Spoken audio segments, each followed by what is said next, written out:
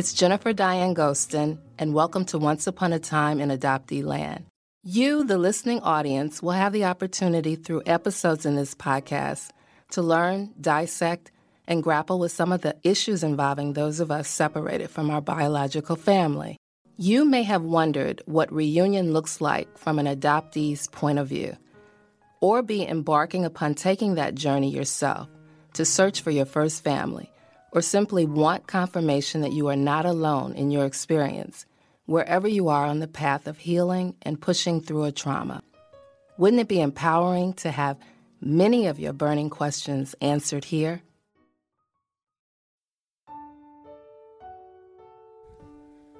My guest today is a mental health therapist with a private practice in Utah. Her personal experience as a domestic adoptee has given her valuable insight into the complexities of identity, self-discovery, and carrying the wounds of deep trauma. We met in 2021 at the NAP, National Association of Adoptees and Parents Conference, and at the time of this recording, we're preparing to be together again for the High-Risk Hope and Healing Retreat. Her name is Kristin Jones. Her passion lies in facilitating change and growth, empowering individuals to overcome their obstacles and live fulfilling lives. In this episode, Kristin will share a part of her relinquishment, adoption, search, and reunion journey. She's been a guest on Adoptees On, hosted by Haley Rackey, episode 109. I highly recommend you take a listen to her speak about self-compassion. I currently enjoy getting to know Kristin better in the Adoptee Voices writing group created by Sarah Easterly, where she is eager to give and receive support from our community. Her feedback to other writers is thoughtful, insightful, and meaningful. I always look forward to what she has to say to encourage all of us. Allow me to introduce you to a writer, an avid reader, and a great listener who enjoys yoga, travel, paddle boarding, and biking. I find myself nodding my head in agreement when she opens up about how our perspectives as adoptees often shifts as we continue down the path of healing from feelings of rejection, inferiority, and sorrow.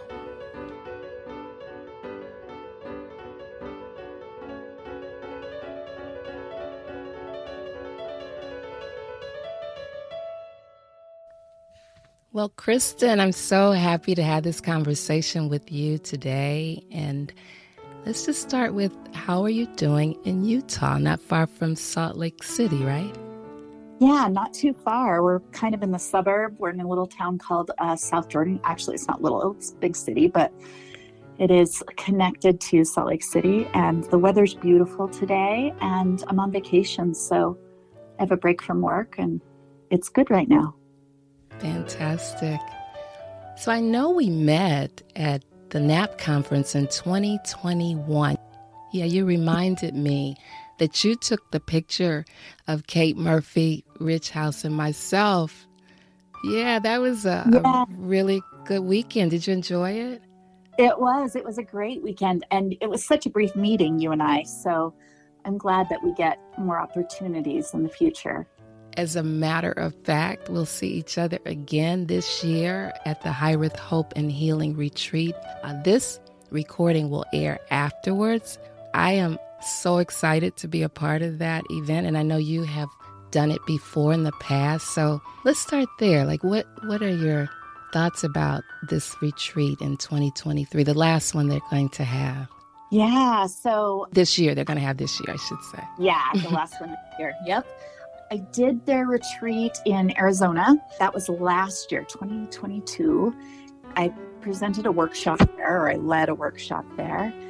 And I think they do such a great job bringing together various members of communities that have experienced some type of, what would you say, like a parental loss, whether it's been through adoption or as someone who discovers late in life that who they thought was their parent, biological parent, was not. or donor conceived people. So bringing those different communities together, I think, is really interesting to me in knowing our commonalities and also our differences and kind of supporting each other. So I think they do a great job of that. And then it's a smaller group, I think about 25 people. So you really get to know people and have more maybe personal connections and intimate conversations than you would in some of the bigger, like we didn't get much chance to do that when we were in Indiana.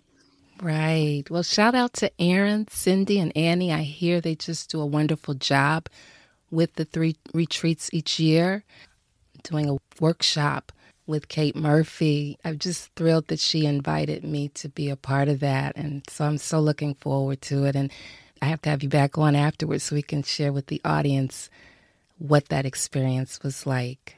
Ooh, I think that's a great idea. That would be a lot of fun. Yeah. I know that you have a Master's of Science in Educational Psychology with an emphasis in mental health counseling from the University of Utah. That's pretty special.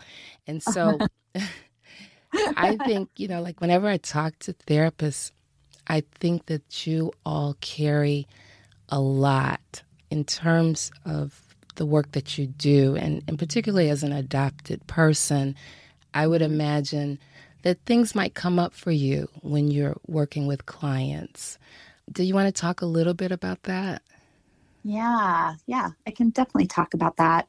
So I probably have right now probably about a quarter of my caseload are actually adoptees.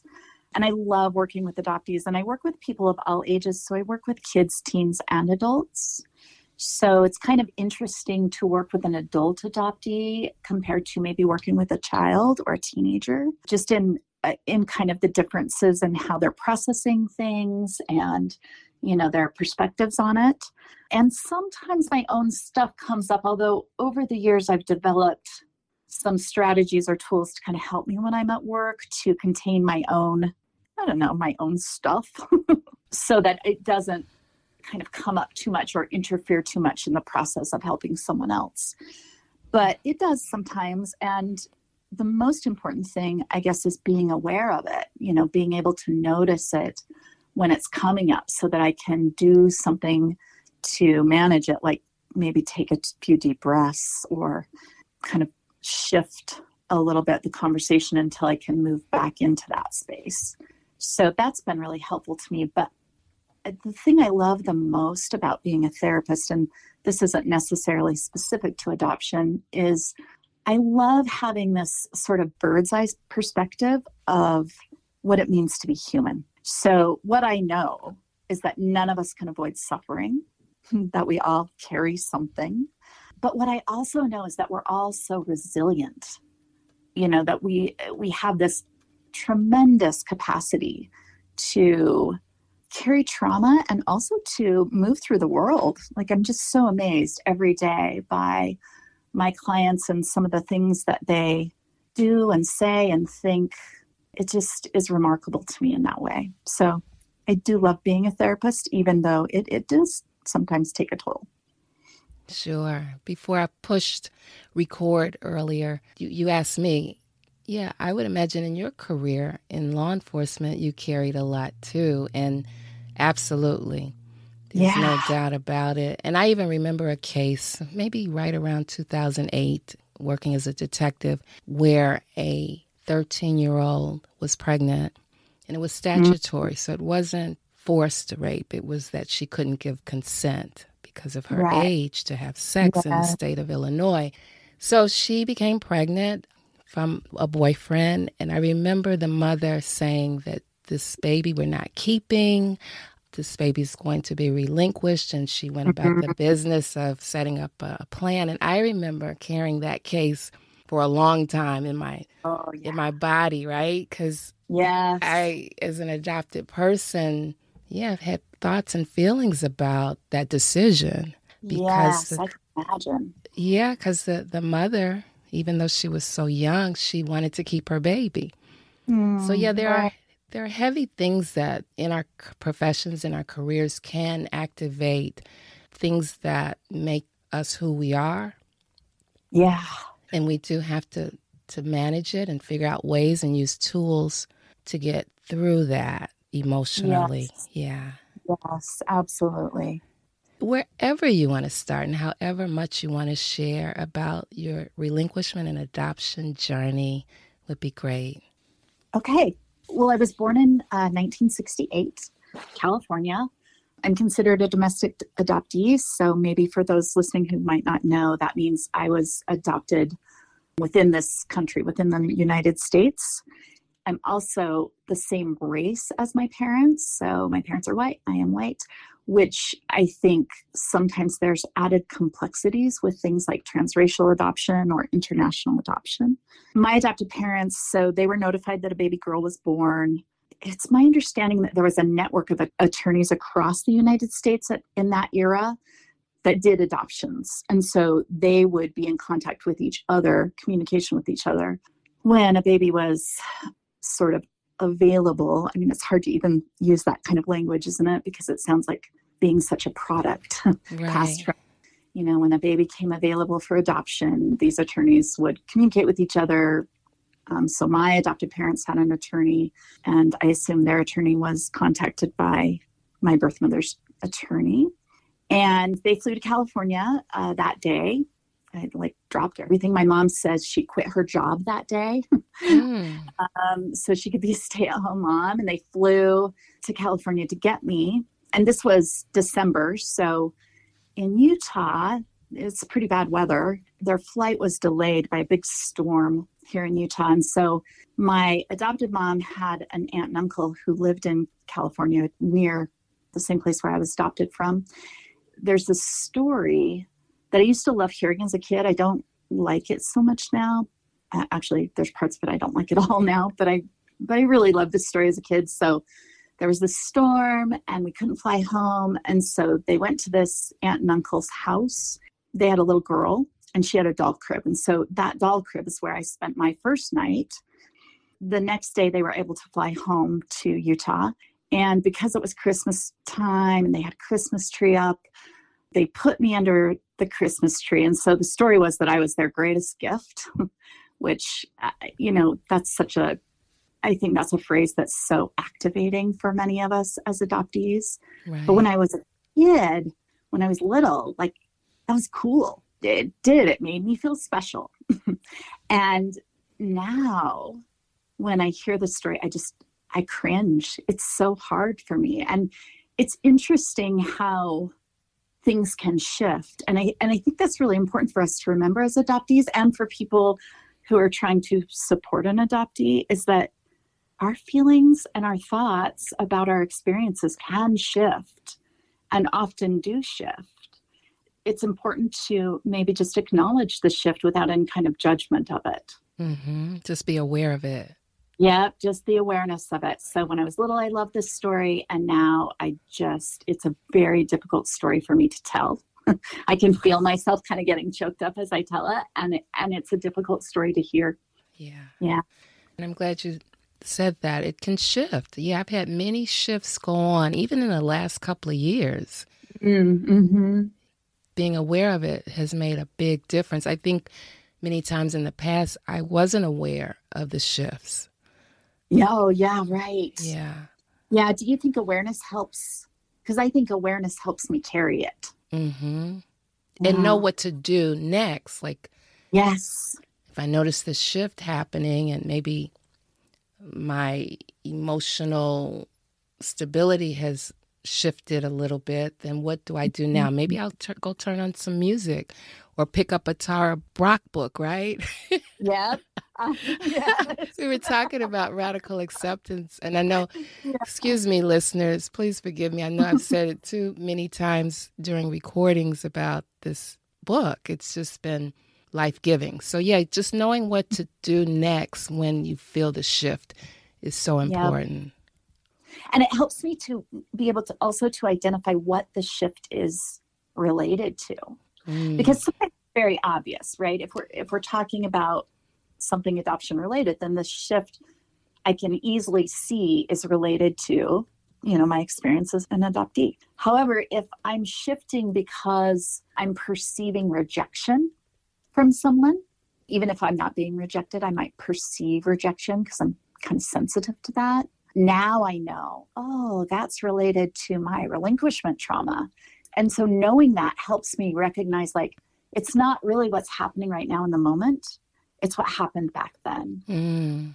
And so maybe whatever my partner or kid or friend said that made me feel kind of this feeling in my body that told me that I'm being rejected, even though I'm not. Now I can say, oh, that's related to relinquishment trauma. It's not related to what's happening right now. And that helps me manage it too. Yes. I had an opportunity to listen to your episode on Adoptees On, hosted by Haley Rackey. And for the listeners, I recommend you go listen to episode 109 because you talk about self-compassion so beautifully. I think that is what I practicing more of, particularly when I am aware of the shifts. Yeah. Yes. Such a powerful tool and hard to do. Like, I really want to put that out there because I think sometimes, especially if you go to therapy, like the therapist will say, oh, try this or try that. We don't always kind of mention the part of this stuff is hard. Right. The concept of radical acceptance, that's really hard. Mm-hmm. And sometimes to be kind to ourselves is like the hardest thing. So knowing, like, also that it's hard as we try to do these things, I think is important. It is. But when you phrase it like treat yourself like you would treat a friend, like that, I'm like, oh, I know how to do that. Yeah, right. Because most of us do. Most of us are pretty good to our friends most of the time. Yeah. And when I was in therapy years ago, back in the 90s, that's kind of how my therapist approached me with things that I would beat myself up with. He said, well, would you beat your friend up like that? Yeah. And I was like, no, I wouldn't. Would you respond like that to your friend? And I was like, no, I wouldn't. And it was almost like, it was silly, right? It was silly that it was easy for me not to treat a friend that way, but then why wouldn't I be a friend to myself? Yeah. Would you say you had a healthy childhood in the adoptive home? That's a good question. Yes, for the most part. I do believe that my parents did the best they could. I always knew that I was adopted. I can't remember a time when I didn't. There was this picture book that they had. I don't know if anyone else maybe had this, but probably, I'm guessing they did. It was called I Was Adopted. And what I remember the most about it is this little girl on a skateboard because I thought that was so cool. It's this story about being adopted. Again, it was one of those things that as a kid, I really liked this book, but as an adult, when I read it, it's just awful. You know, I do think they tried and I think they made mistakes. And we all do as parents, and I can give them some grace for that. I do recognize, and especially my mom, you know, kind of held her own trauma about not being able to have children of her own, you know, biological children. That was pretty important to them, both culturally, I think at the time, you know, the 70s, late 60s and 70s, that was a big deal for women. Being a mother, that was kind of an important identity. And I grew up Mormon. They were very active, believing Mormons, and I grew up that way. And, you know, motherhood is kind of considered just almost a godly calling. And so, you know, now reflecting and looking back, I can really see how she was carrying her own stuff and how that may have impacted the way that she parented. I think it was relatively healthy. I think they did their best. Yeah. Yeah, I stopped asking happy, or great. Yeah. And healthy sounded like a better choice of words because, I do feel like they were supportive parents. They tried really hard to be supportive. Like a lot of my interests, they would support me in pursuing, you know, if I wanted to do dance or gymnastics or singing or whatever. Although my mom was a piano teacher and she often tried to push me into piano, and I did not do well. I didn't like practicing. Mm-hmm. I like playing, but I did not like practicing. And so she tried being my piano teacher, and then that didn't work very well at all. And so then she tried having me do piano lessons with other teachers, which went a little bit better. It wasn't my love. I really loved moving my body. And so dancing was really my love as a child. And they did very much support me in that and let me pursue that. So I think that in those ways, they were really great. So you described your adoption being private, and it was under a closed system. Mm-hmm. Yeah. All those closed adoptions from the 60s, mine was also closed, meaning, most adoptees know this already, but meaning that it's difficult, if not impossible, to get information about your beginnings, like your original birth certificate and things like that. And I know California is still a closed state. So I'm going to ask you, have you been able to obtain your original birth certificate? No, but I do have other things that allowed me to find my birth family, which was then later confirmed through DNA stuff. I don't have my original birth certificate. I have made some attempts to obtain it, but not put in as much time and energy as might be required to obtain it from California. It's a pretty close state still, which is strange because, we want to think of California as maybe being a more progressive. You would think, like when I think Illinois, then New York, I'm like, what's California? What's going on? Yeah. Someone, and I don't know, but someone has theorized, I don't remember who told me this theory, but it kind of makes sense to me that maybe there are a lot of very famous people in California who place children for adoption and don't want that known. And so it gets blocked frequently, the legal activity towards that. That's unfortunate. That really makes me sad because I know quite a few adoptees born in California and, all of us in our 50s, and just the idea that you can't get an original birth certificate. Ugh. Like it just, it does something to me. Makes me so angry. Yeah. So angry. Yeah. So you would discover information about your biological family. So when I was a kid and growing up, I would occasionally ask, but not very often, or at least I don't remember asking very often. And at some point, and I don't remember when, but I want to say it was when I was a teenager, I must have said something to my mom. I don't remember what. And she said, I think we saw some paperwork in the hospital that we weren't supposed to see, and it had your birth mother's first name on it. And this is what I remember it being. And she told me a name. I had a friend at the time who had the same names. It was funny.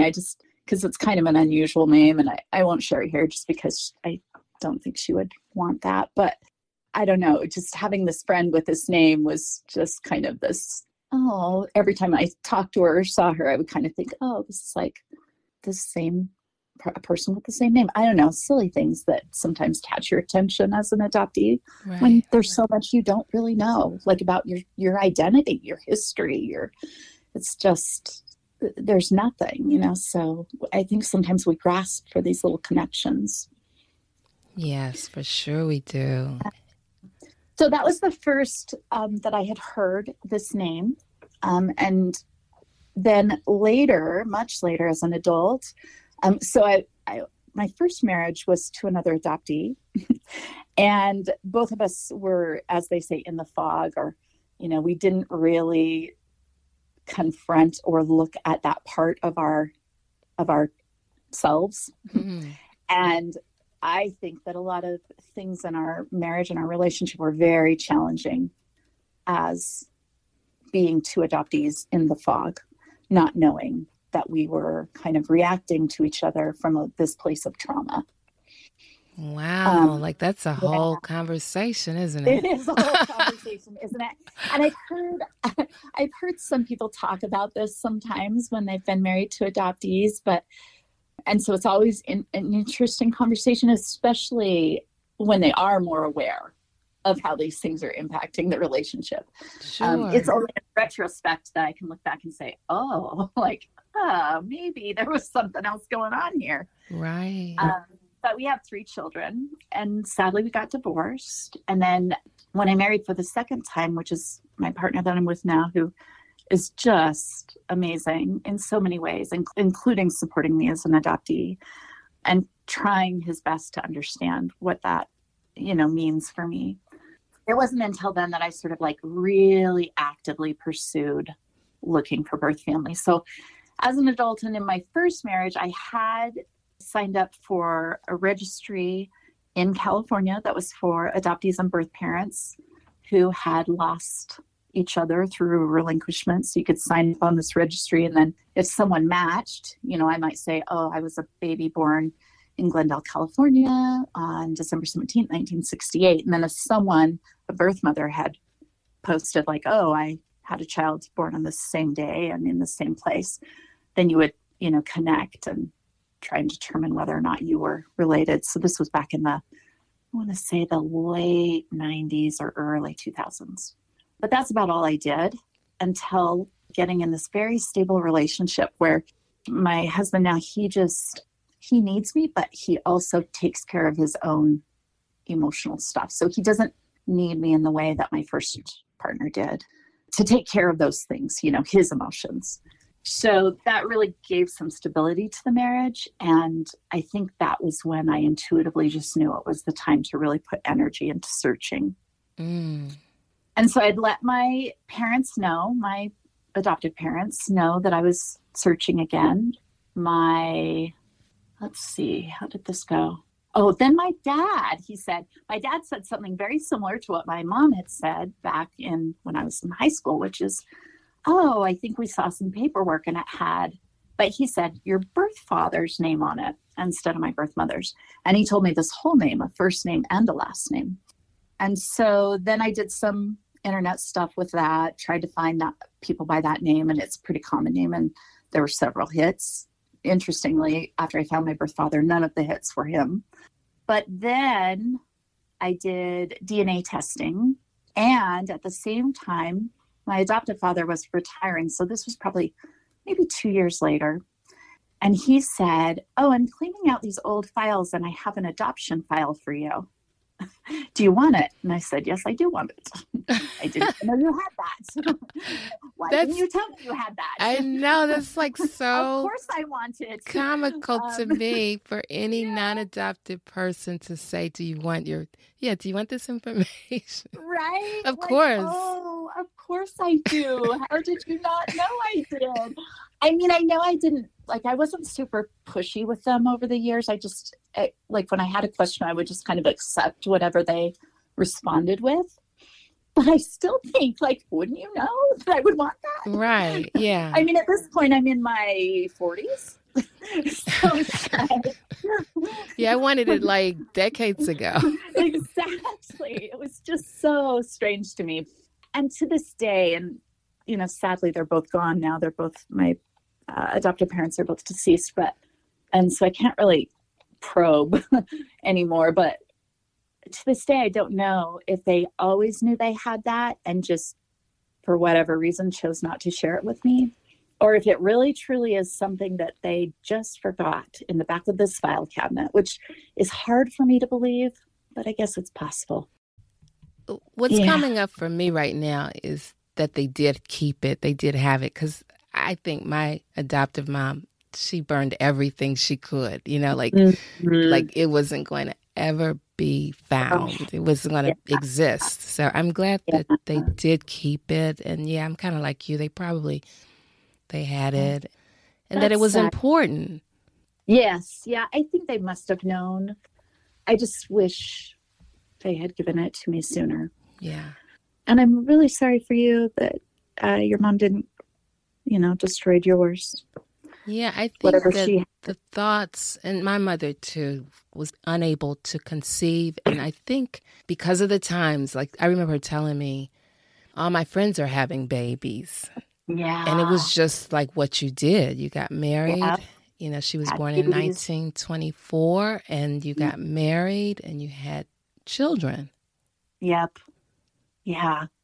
It's hard to sometimes, because I think we have our own so much kind of trauma around adoption. And so it's really hard to recognize, I think, sometimes maybe what those women who wanted children so badly, and it was, the most important thing they could be doing according to societal standards. Exactly. And I think it was devastating that my mother couldn't have children. I really believe that. And she was kind of a trailblazer. She did things that a lot of people weren't doing because that's what she wanted. And so adoption was the way to have a child. Yes. Yeah.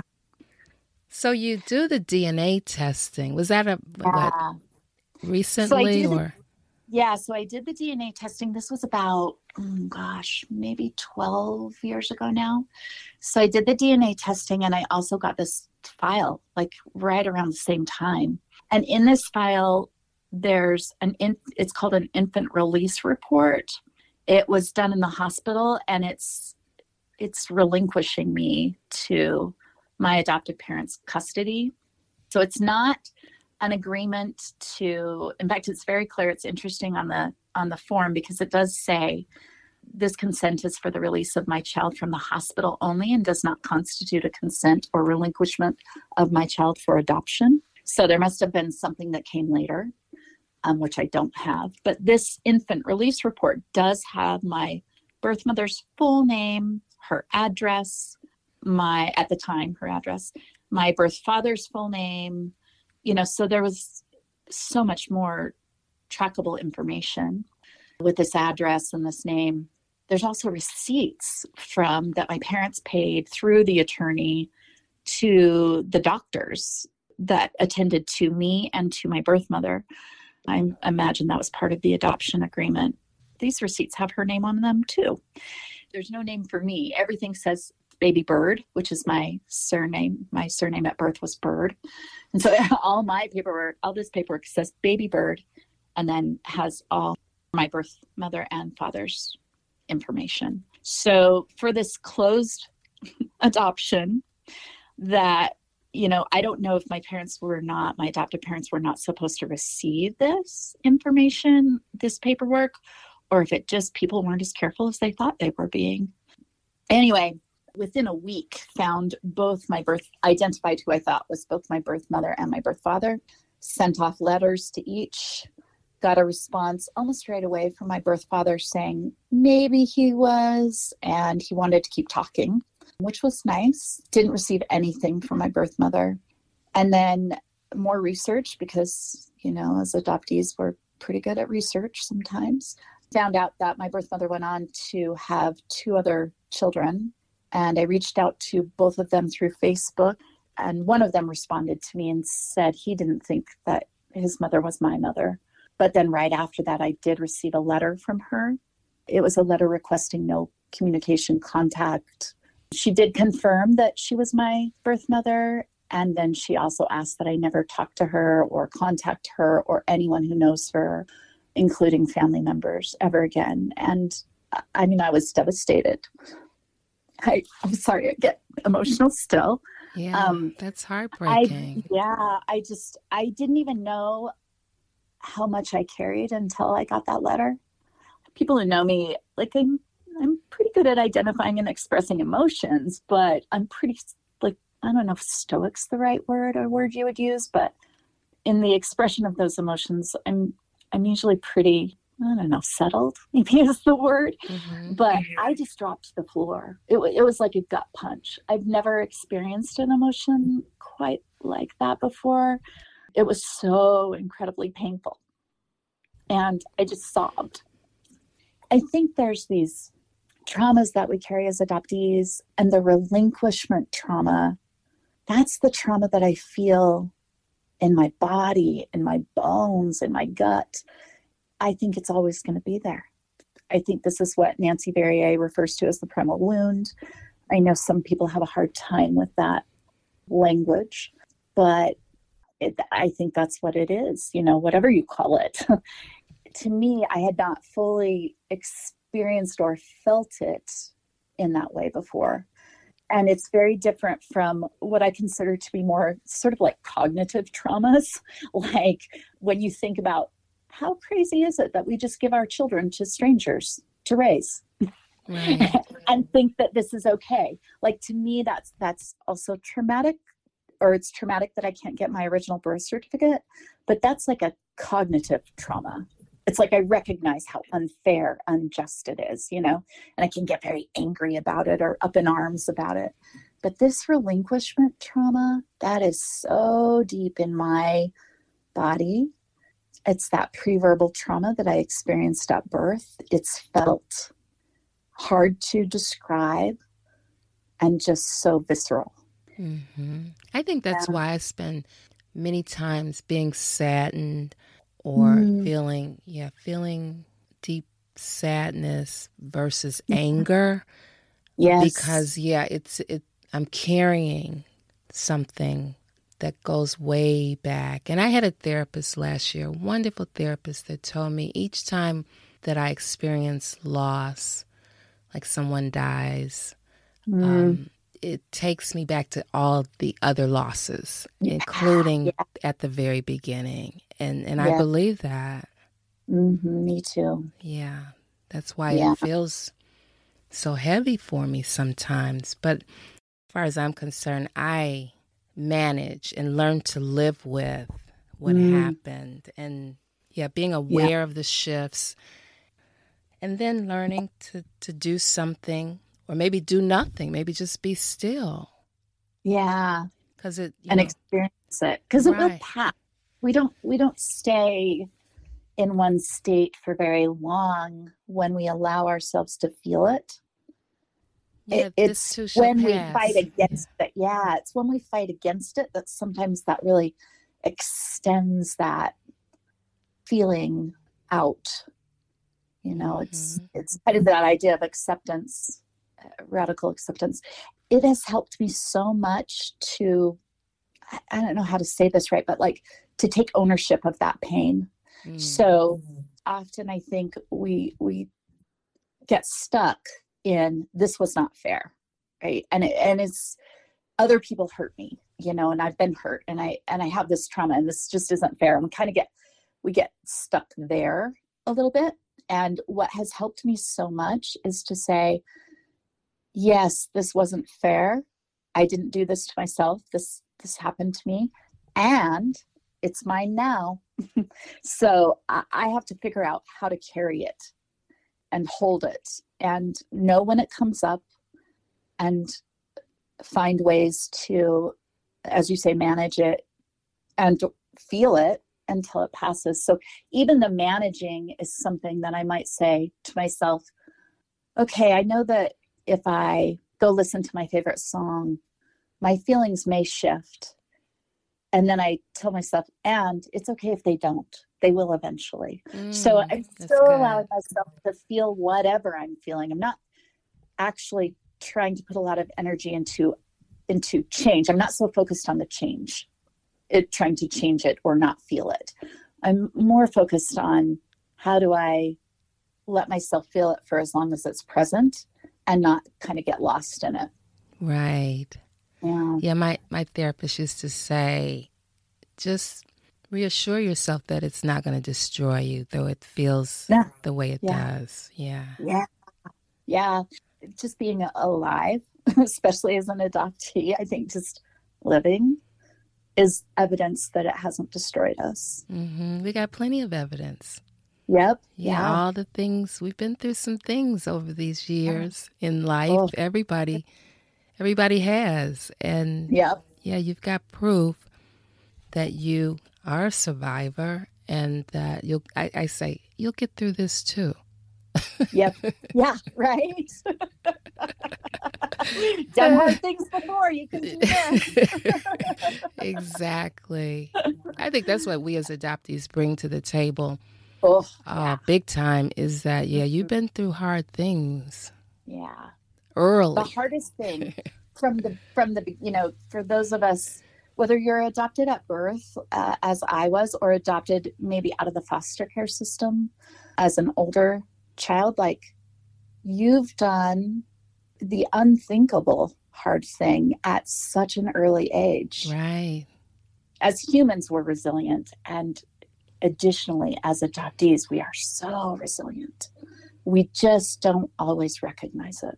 We just don't always see it or say to ourselves, like, I am. I'm resilient. I can get through this.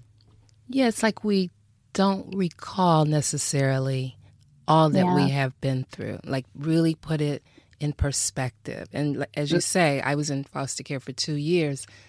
Like, I Mm. can't even imagine a 2-year-old wondering what is going on here. Yeah. 2-year-olds are very aware of Oh, of yes. who's who. Yep. And then Yeah. being plucked from a family of 7. Mhm. Yeah, right. This is a busy household, mostly It's boys. a very busy household. Yeah, it's loud. And then being placed with 2 parents who are old enough to be my grandparents. And it's just the Oh, 3 of us. Like, I'm just picturing yeah. that. I have space for that 2-year-old quite often with what that Yeah. must have been like for her. Yeah. And I don't even You just say want to hug me. her. Like, I distance myself from, Right. Yeah. like, it's hard to believe that that happened to me. Yes. Yeah. Yeah. So you are in reunion, so to speak. I mean, you know who's who. You know who your birth mother is, Yeah. and you know who your birth father is. Like, Yeah. it does something to me to know that you had their first and last names. Like, I just think, wow, that was good that you had something Yes. concrete to work with. And Yes. It helped a lot. Even though the DNA testing eventually would have yielded those matches, but it would have been through very distant, like it would have been through second cousin, probably is how I would have matched. To find them that way would have been much more challenging. So to have those names and do that research, and actually it was the address, because then the address gave us ideas about, I say us because it was my husband helped me so much with this part of my search. It gave us information about where they might have gone to high school. And so then we were able to find them both in yearbooks in their respective high schools. And that was how we kind of first identified them and found addresses for them. Then when the DNA came back, none of my immediate, at this point I have some first cousins who have done some DNA, but none of my birth parents or my half brothers, I have 2 half brothers, had done DNA or still have done DNA. Well, that's not true. My birth father did after we started communicating. We did DNA through another testing service, not Ancestry, just to confirm. Yeah. okay. So What does that look like, that reunion on your paternal side? It's interesting. He never married. He, to my knowledge, never had any other children. And I think to his knowledge too. I think he's being truthful about that. We talk maybe twice a month on the phone. He lives in California. I've visited him a few times, maybe 3 times now, 4 times now. And my boys, I have 3 boys, and they've all met him at this point in time. But he's kind of limited in, I think it's just that he's never really done a lot with relationship before. He was an only child growing up, so he has no siblings. He never married, and his longest committed relationship was 3 years back in his 20s. I think he just doesn't really know how to connect very well. Nice, and I certainly appreciate and value that he communicates with me and we have these phone calls, but he retired young. He doesn't do a whole lot. He doesn't have a lot to talk about when we talk. And so it's just kind of limited in that way. And then I do have more of a relationship with one of my half brothers, and that's been tricky to navigate, I think, for both of us. I don't know what he would say, but I think it has been, just because it's complicated. His mom doesn't want to communicate with me. And so, I imagine he probably experiences some loyalty to her, and that's hard. But also we have, in my opinion, great FaceTime conversations. In more recent, this last year especially, we've probably talked at least once a month or once every other month on FaceTime, and we've met maybe 5 times. And when I'm with him, I really feel that genetic mirroring that they talk about so often. He and I we talk with our hands. We can talk, what's the word, like kind of dramatically or just big, like big expressions. We're expressive. That's probably the right word. We're both pretty expressive. So with him, I feel the most of that kind of genetic identity and connection that I've ever experienced, with the exception of my children. I've always felt it with them, but with people who are my birth family. Mm-hmm. I'm happy you experienced that. Yeah. Yeah. I want to ask you something I don't think I've ever asked anybody. It just came up for me. And you don't have to answer it. Oh, no, please. But I know adoptees who have experienced secondary rejection. And I want to ask you, if you had a crystal ball and knew that was going to happen, would you have still searched? Ooh, yeah. Yeah. Yeah, that would be my answer too. Yeah. Yeah.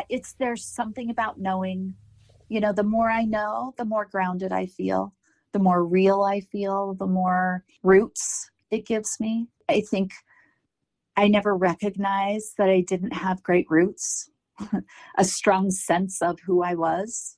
So just even knowing what I know, and I've done a lot of sort of digging into different family lines and stuff like that. So I have ancestral stories of birth family that were shared, on various websites, because a lot of them are into genealogy. And so I never had that growing up. My adopted mom was really into genealogy. Mormons are really into genealogy. And she would tell us these stories about our ancestors. I'm doing air quotes, which you can't see, because they weren't really my biological ancestors, but she would tell me and I have an adopted brother. He's 9 years younger than I am. And she would tell us these stories as if they should mean something, but they didn't feel like they meant anything. But finding more and more out about my birth family, even those ancestor stories, like now it just feels like I'm so much more grounded and rooted and have a stronger sense of identity than I did before. So that was a long answer to yes, even experiencing the pain of that rejection. And it was very, very painful and still is very, very painful. I would never do it differently. Yes, I had an adoptee on recently as a guest, and I loved how she described why Search and Reunion gave her so much that she needed, because her reunion did not end well at all. Mm-hmm. And yet, she says so eloquently that she has more information than she ever had before. And that is empowering for all adoptees. Like, we just want to know more. We want to know as much as we can about where we come from. It blows my mind that people cannot understand this part of being an adoptee or being anyone who doesn't know their biological history. Of course we want to know. Yeah.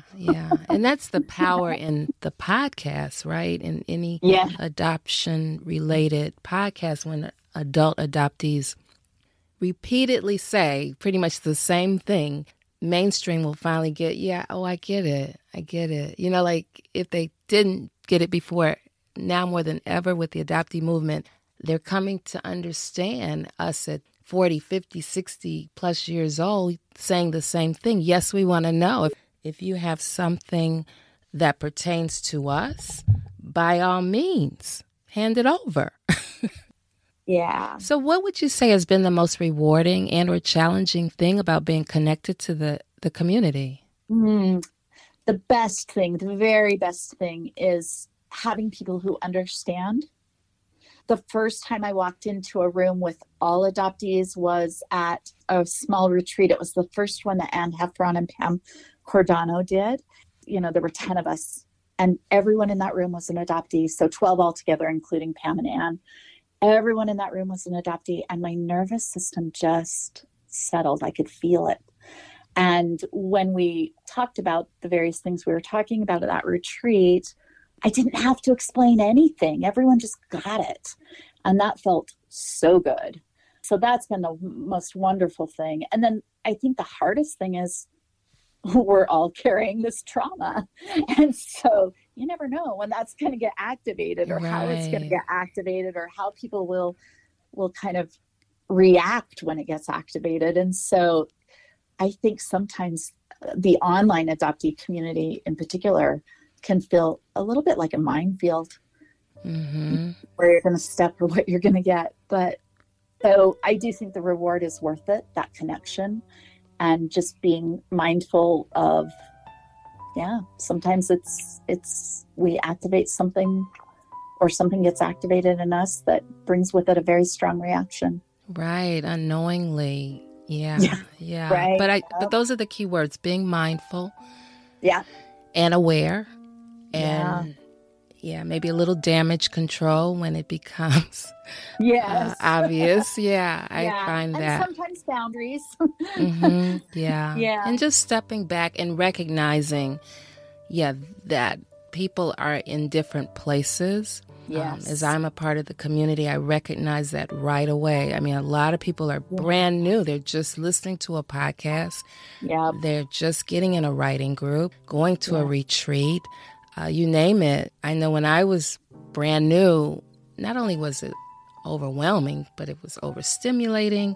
And I didn't really know what was going on for a while there. And so... just being aware. Being aware and mindful that this is happening with adoptees all over. It's nothing personal, right? I love the 4 agreements, and one of them by Ruiz is don't take it personal. Because it's rarely anything to do with you personally. Right. It's to do with their own stuff and my own stuff, and Well, this has been a wonderful conversation. Is there anything I didn't ask you that you want to share? Gosh, I don't think so. Thank you for having me. It's just been wonderful to talk with you about this. Yeah, and I'm looking forward to us spending that first weekend in October together. And I just see it being not only a healing experience, but just that whole fellowship with other people that are experiencing the grief, the loss, the secrecy, right? All the secrets.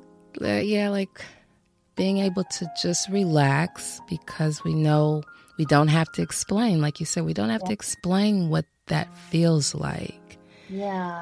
And we're all in this together. I love Hireth Hope and Healing. Togetherness Heals. I love that title. And I believe it's so. Me too. Community and connection.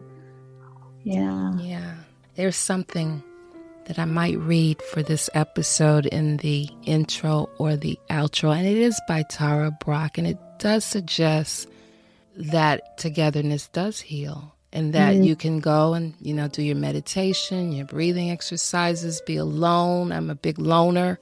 And all that's said and done, there's something very powerful when you can be in the same space with someone else who cares.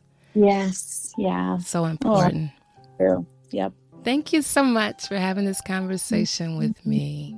I really appreciate it. Thank you. It's been wonderful. We never know when something deeply sad will creep up on us from what seems like from nowhere. Oh, but it is far from nowhere.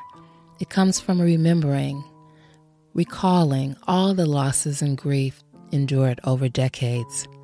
I believe secondary rejection can be one of the most painful and hardest things to manage or live with, but Kristin is proof that it can be done. I asked Kristin that if she had known her birth mother would not embrace her back into her life, would she still have searched for her? Kristin's answer says it all. We as adoptees often want to know as much as possible, even if things don't turn out as we would prefer. Through the difficulty, we might choose to focus on what's possible instead of what isn't. As a therapist, Kristin expressed having a bird's eye view in her professional therapy practice as an adoptee, seeing other adoptees. I love that she has been intentional in helping so many through the terrain of relinquishment and adoption. Let me share a paragraph from Radical Acceptance by Tara Brach. to drive home the point of being in community with members of the constellation. When we feel cut off from others, our lives too can feel like a wasteland, empty of meaning, hollow and thin. We can neither awaken ourselves nor those around us from the trance of unworthiness. When into our wasteland comes someone who genuinely cares, we can come back to life in an instant. Thank you, Kristin, for having this conversation with me. I could talk for hours about the shifts that happen in our perspectives as adoptees. It resonates with me to acknowledge and be aware of them. We can move into managing the shifts, as hard as it might be when they happen, by choosing to be kind to ourselves. Self-compassion is paramount and best addressed by considering how would we treat a friend. Kristin, you help us to know or remember how important it is to first choose being a friend to ourselves. Let us all recall as often as possible a powerful biblical verse when we're in the midst of adversity. This too shall pass. If you're an adoptee and would like to share your adoption journey, visit JenniferDianeGolston.com. If you like Once Upon a Time in Adoptee Land, leave a review on Apple Podcasts. Follow and or give, hopefully, a 5-star rating so others can find it too. During the course of your day, I trust you will tell at least one friend or someone who you believe might find value in it, because word of mouth is still the very best way for the show to grow. If you seek to be an ally of the adoption community, I hope you will consider making a monthly donation of at least $5 or a one-time amount that works for you at patreon.com/adopteeland. Thank you for being here.